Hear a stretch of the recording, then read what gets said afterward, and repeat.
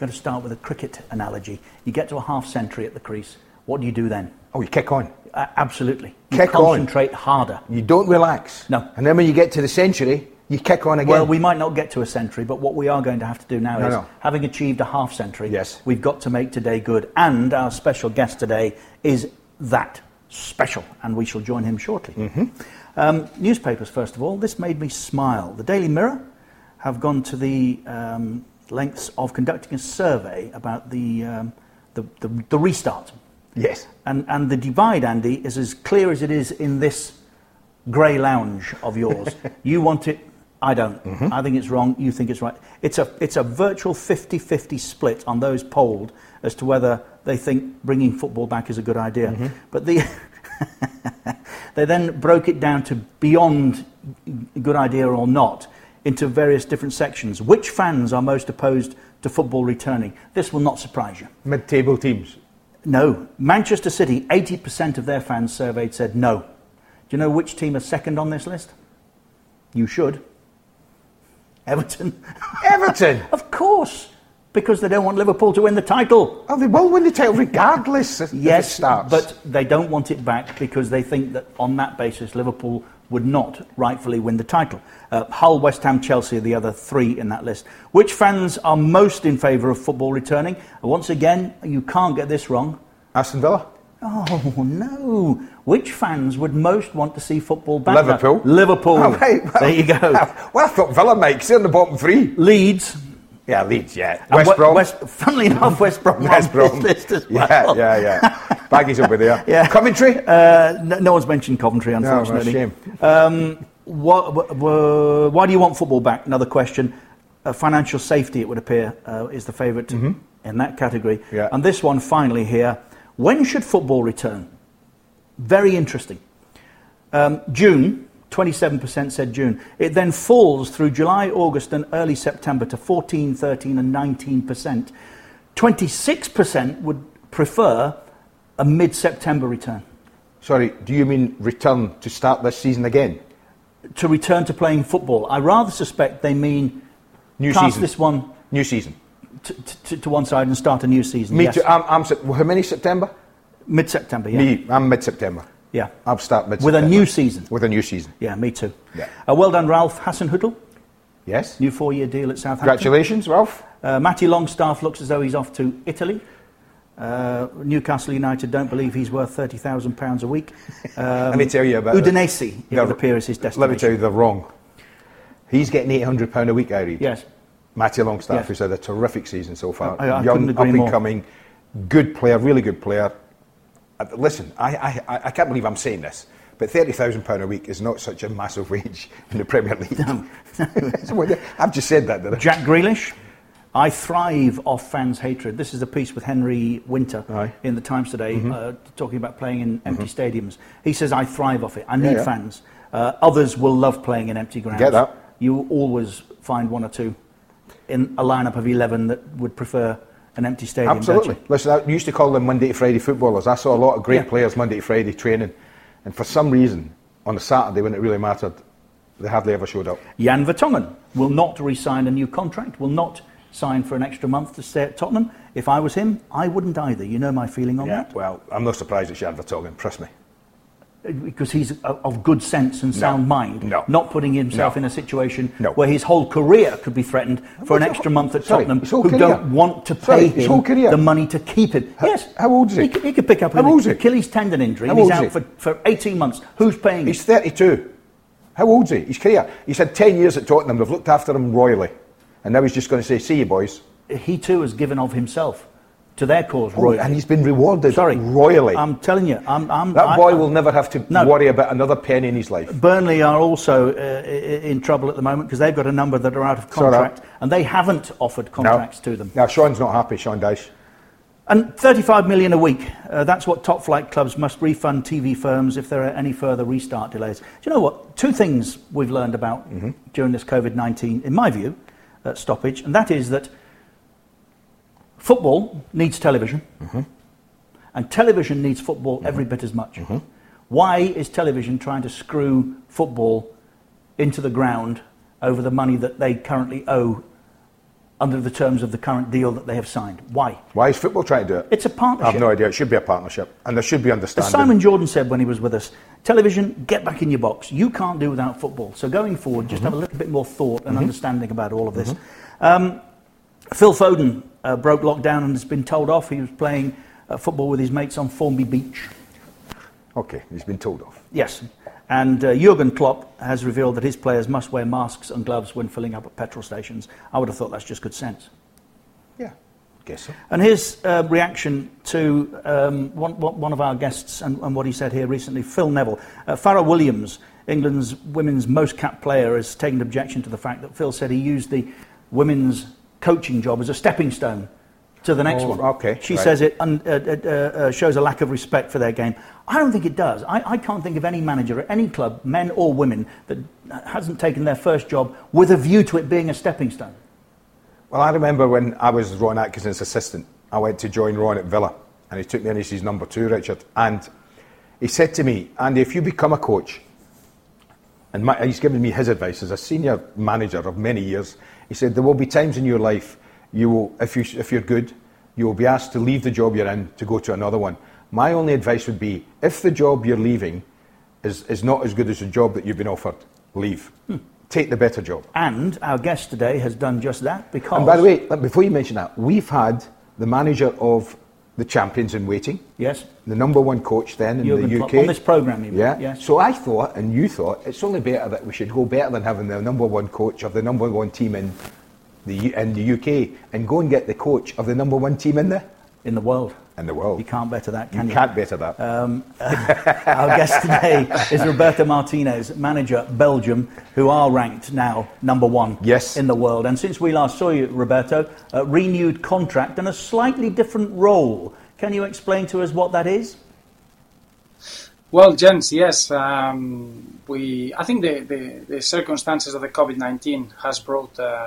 we sat down with the federation and we look forward as you always do. And I think you were talking about when is the right time for a manager to move on to the next job. And I think is when you feel that your job is done, then you can move on. I never believe that you just going into a better job because it's time to move on. I don't really believe that you need to be able to gather good memories. When you retire, you look back and you say, okay, my jobs, whatever that was complete. And I think you feel a bit of a regret when you haven't finished your job. And I think with my case in Belgium that was exactly how we felt. We worked 2 years very hard from the 2018 World Cup to try to prepare for the Euros.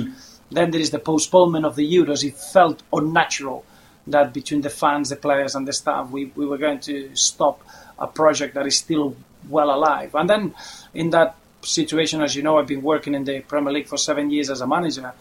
Sometimes international football, you can feel it a little bit a slow pace. So then we decided, the federation gave me the position of the technical director, which is something that I've been doing since October 2018, which allows me to have a day-to-day and put in a lot of things in place for Belgian football from every aspect of the way we work in the national team, and bring it to amateur football, women's football, professional football, and it's a very enjoyable project for the future, preparing the new generation. Do you sometimes, Roberto, put your feet up in that glorious lounge where you currently are with a nice glass of Rioja and think to yourself, I've got the best job in the world? You must, surely. Well, international football is very different than club level football. International football, there is no margin of error. So when you win, it's the best job in the world. But the moment that you don't achieve the result, then it becomes the worst job in the world, because this is a generation that they've got a lot of hope, a lot of expectation. They move the emotions of the whole nation, and that brings a lot of pressure in that respect. So international football, you have to embrace it. It's a lot of preparation, but there is no margin of error. You get to that major game, to that major tournament, and you have to perform. So in that respect, I would say that at the beginning it was very difficult to cope with that period that you have between the games.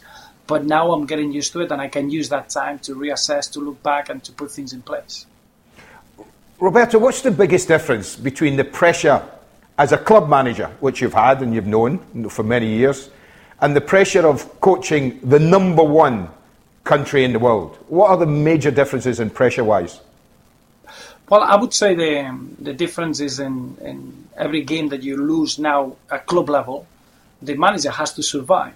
And unfortunately, it's gone to that way. After a game, the team that he wins is almost, he moves on into the next one. Now we all focus on the team that he lost. And is that pressure of what happens next. And I think it's very important that you have good enough experience and good understanding of what you want to do so you don't change after 2 bad defeats at club level. I think at international level, you can have a better period of preparing for the games. But as I say, there is no margin of error. When you play in the game, the national team, the expectations are there.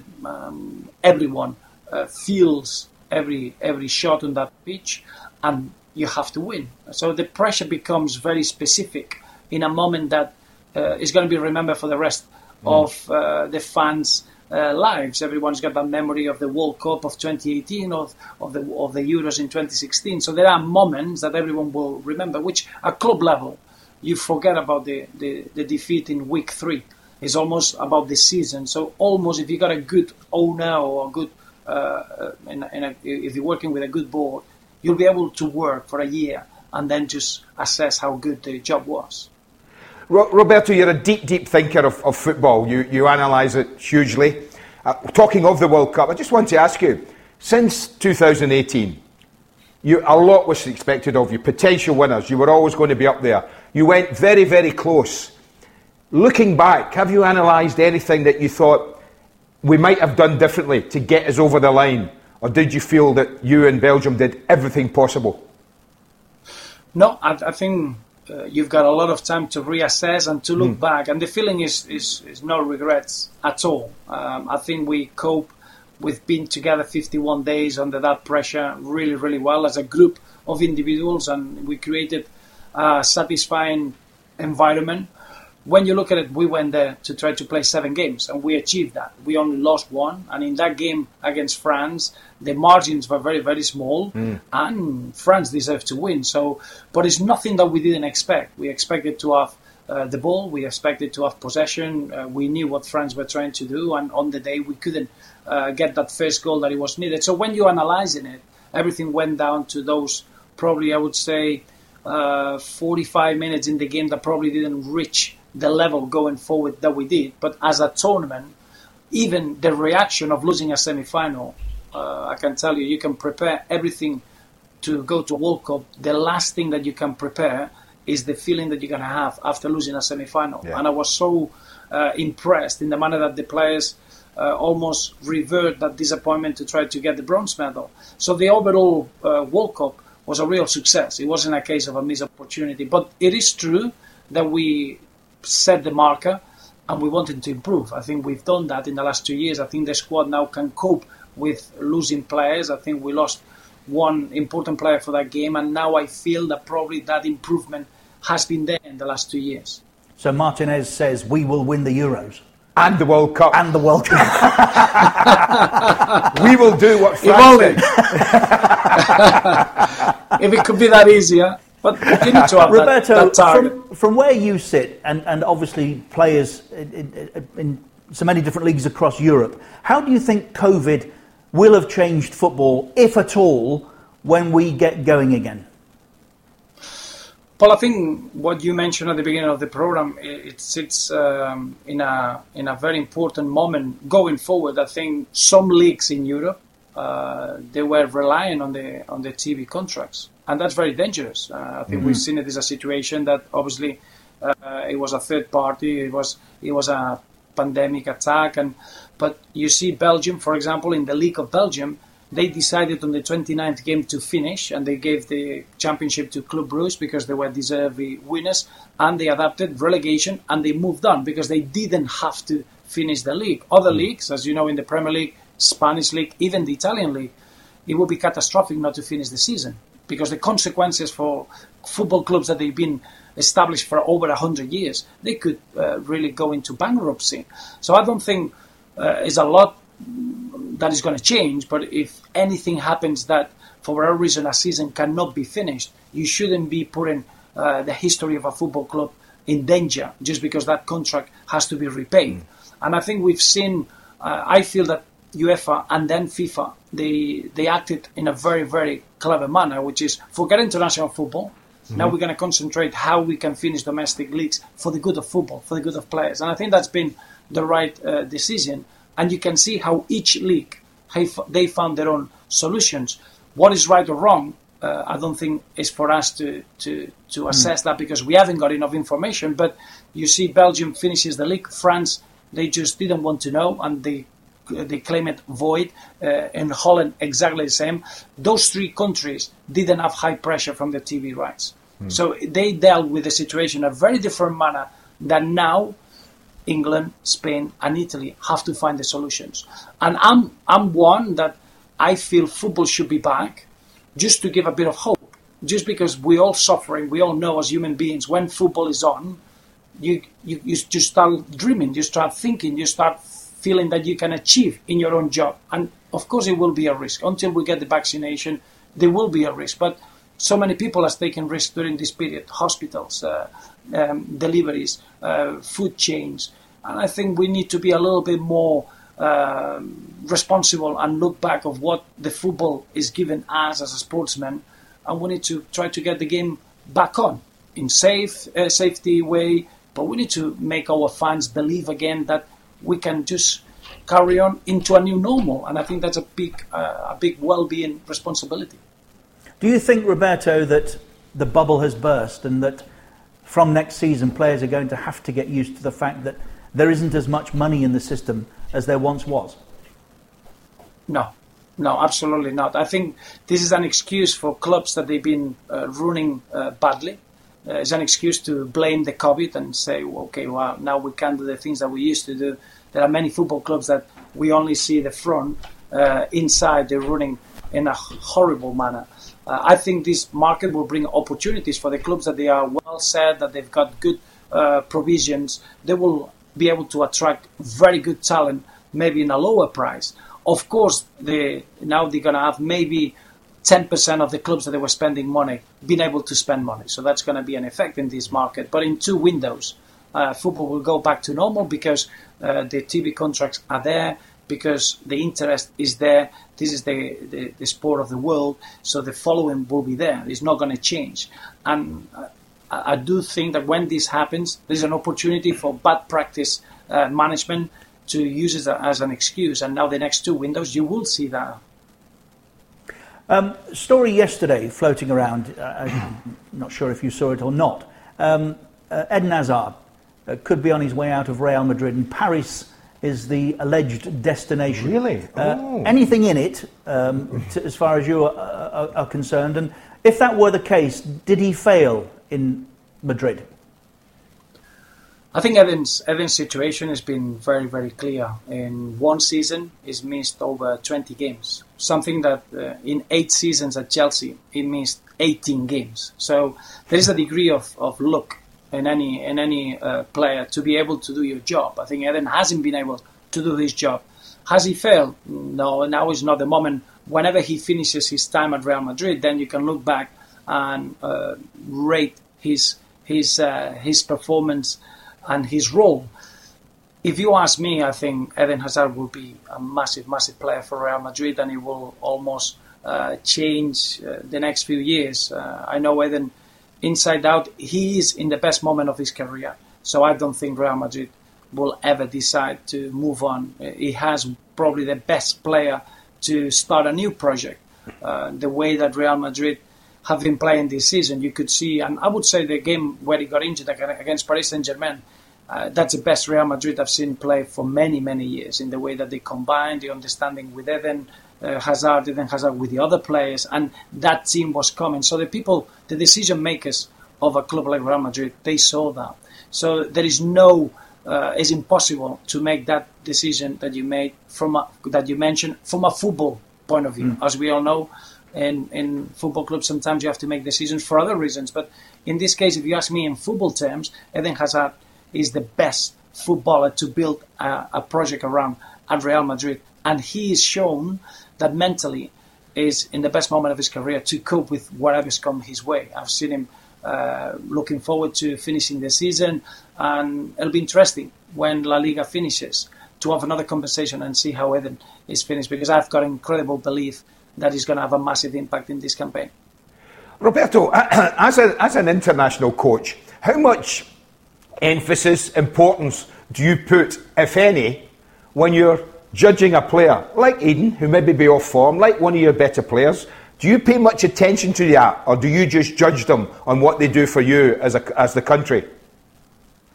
Well, I think we work in 3 groups, Andy. We always follow our players in 3 categories. The players that you would call up if they are fit, because of what they've done in the national team, the experience that they bring, and because of the level of their careers. Then there is another group that they are players that they only come to the national team if they are in a good moment of form.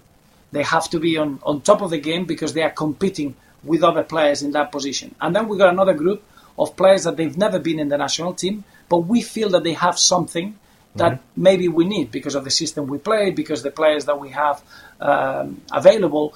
And those are the 3 groups that we are following. So if one player, as you mentioned, of our experienced players is not playing or is having a bit of a difficulty, we're going to work and support him.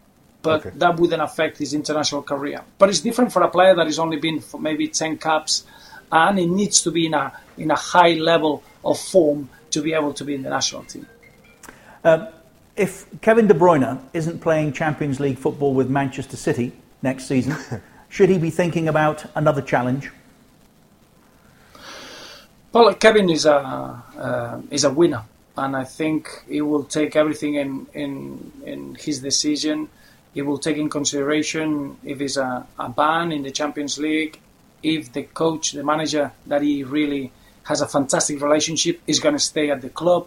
As you can imagine, this is the moment that a player like Kevin de Bruyne is enjoying his best years and is giving them to Real Madrid, to Man City.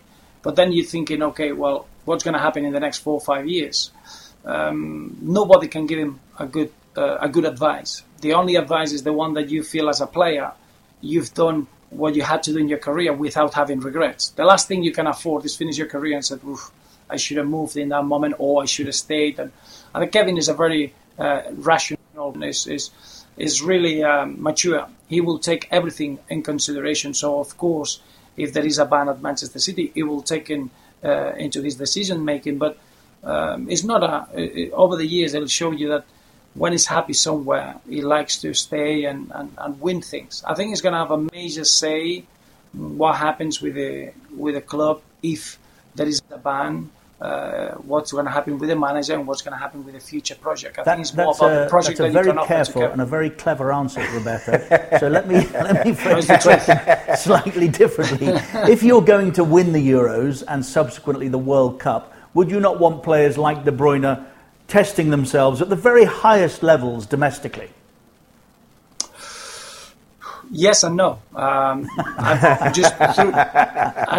Let me explain it. When you take the job at international level, that's the way that you feel you're competing at the highest level and always having big roles and always playing well and always being happy. And then when you get into the national team, the reality is that you cannot do with 23 players that they are that fatigued and exhausted during the season. You need to have players that they are fresh, that they got a point to prove, that they had a season that they didn't play a lot, and then they come to the national team, and that's the opportunity and the highlight of the season. And then you need the others that they keep progressing and they keep growing and they keep having success. So you need to get a good balance. So it's not that it's necessary for a player to have a good World Cup or a good European Championships that has been successful with his club. And I've learned that through the experience. And one case would be when we went to the World Cup in 2018, Nasser Charlie only played 300 minutes in the full season. But we knew it was so important for us because a player can play wing back, right and left. He can play even as a number 10. He's very versatile. But we felt that he needed a big stage to show what he could do. And he scores the winner against Japan. And that's what you need. You need the best members to make the best team, not the best players to make a team in the national team. Roberto, we're very grateful for your time. We'll leave you alone. I know you haven't yet had breakfast. And do you know what I'm sad about? I'm sad we have to leave Roberto now because I wanted to say, sometimes when you're growing up as a player and a manager, you get experiences that are invaluable And I can't believe his time in Scotland wasn't the most important time in that young man's life. I was just about to suggest that Mrs. Martinez might be able to provide some square sausage for breakfast. Square slice. Square slice, is it? Square slice, yes. Yes, She's Mrs. had too Martinez many will know influences, exactly Andy. what that is. I'm going to mention it to her, but she's been away too long, far too long. He's giving me waffles for breakfast. So, Roberto, thank you. Honestly, Thanks, Roberto. Really, Gents, really grateful pleasure. to you. It's good to see you this morning. And stay safe. Stay safe and well. keep it going. same ways. Thank you. Right. Thank you, Take care. Roberto Martinez, who married a Scot. Yes, he did. She must know then what square slice is. For the rest of us, what is it? A square slice is like almost like meatloaf. It's flat sausage. Right. It's like rectangular, and it's beautiful. It's wonderful. Do we know what's in it? Yeah, meat, beef, beef. It's not pork. It's beef. Good beef? Oh, the best beef. Is The best square slice. My mum used to always buy the best. She used to go to a certain butcher because she always believed he did the best square slice. And every Saturday morning, square slice on a roll, bread roll, 2 of those. There you are, Andrew. Thank you, Mum. Brilliant. We shall continue tomorrow. Very much looking forward to spending time with another very, very current guest, I think it's fair to say. Absolutely. Give you a clue. His dad engineered 2 of the most stunning Yes. European Cup successes. Yes, he did. It's a fairly I think you've given it away big now. clue. If you haven't got it now, you never will. You'll have to join us tomorrow. At these same times on the beIN Sports Network all over the world, on YouTube as well for our international viewers. And we look forward to seeing you again in the morning. Yeah, stay safe, everyone.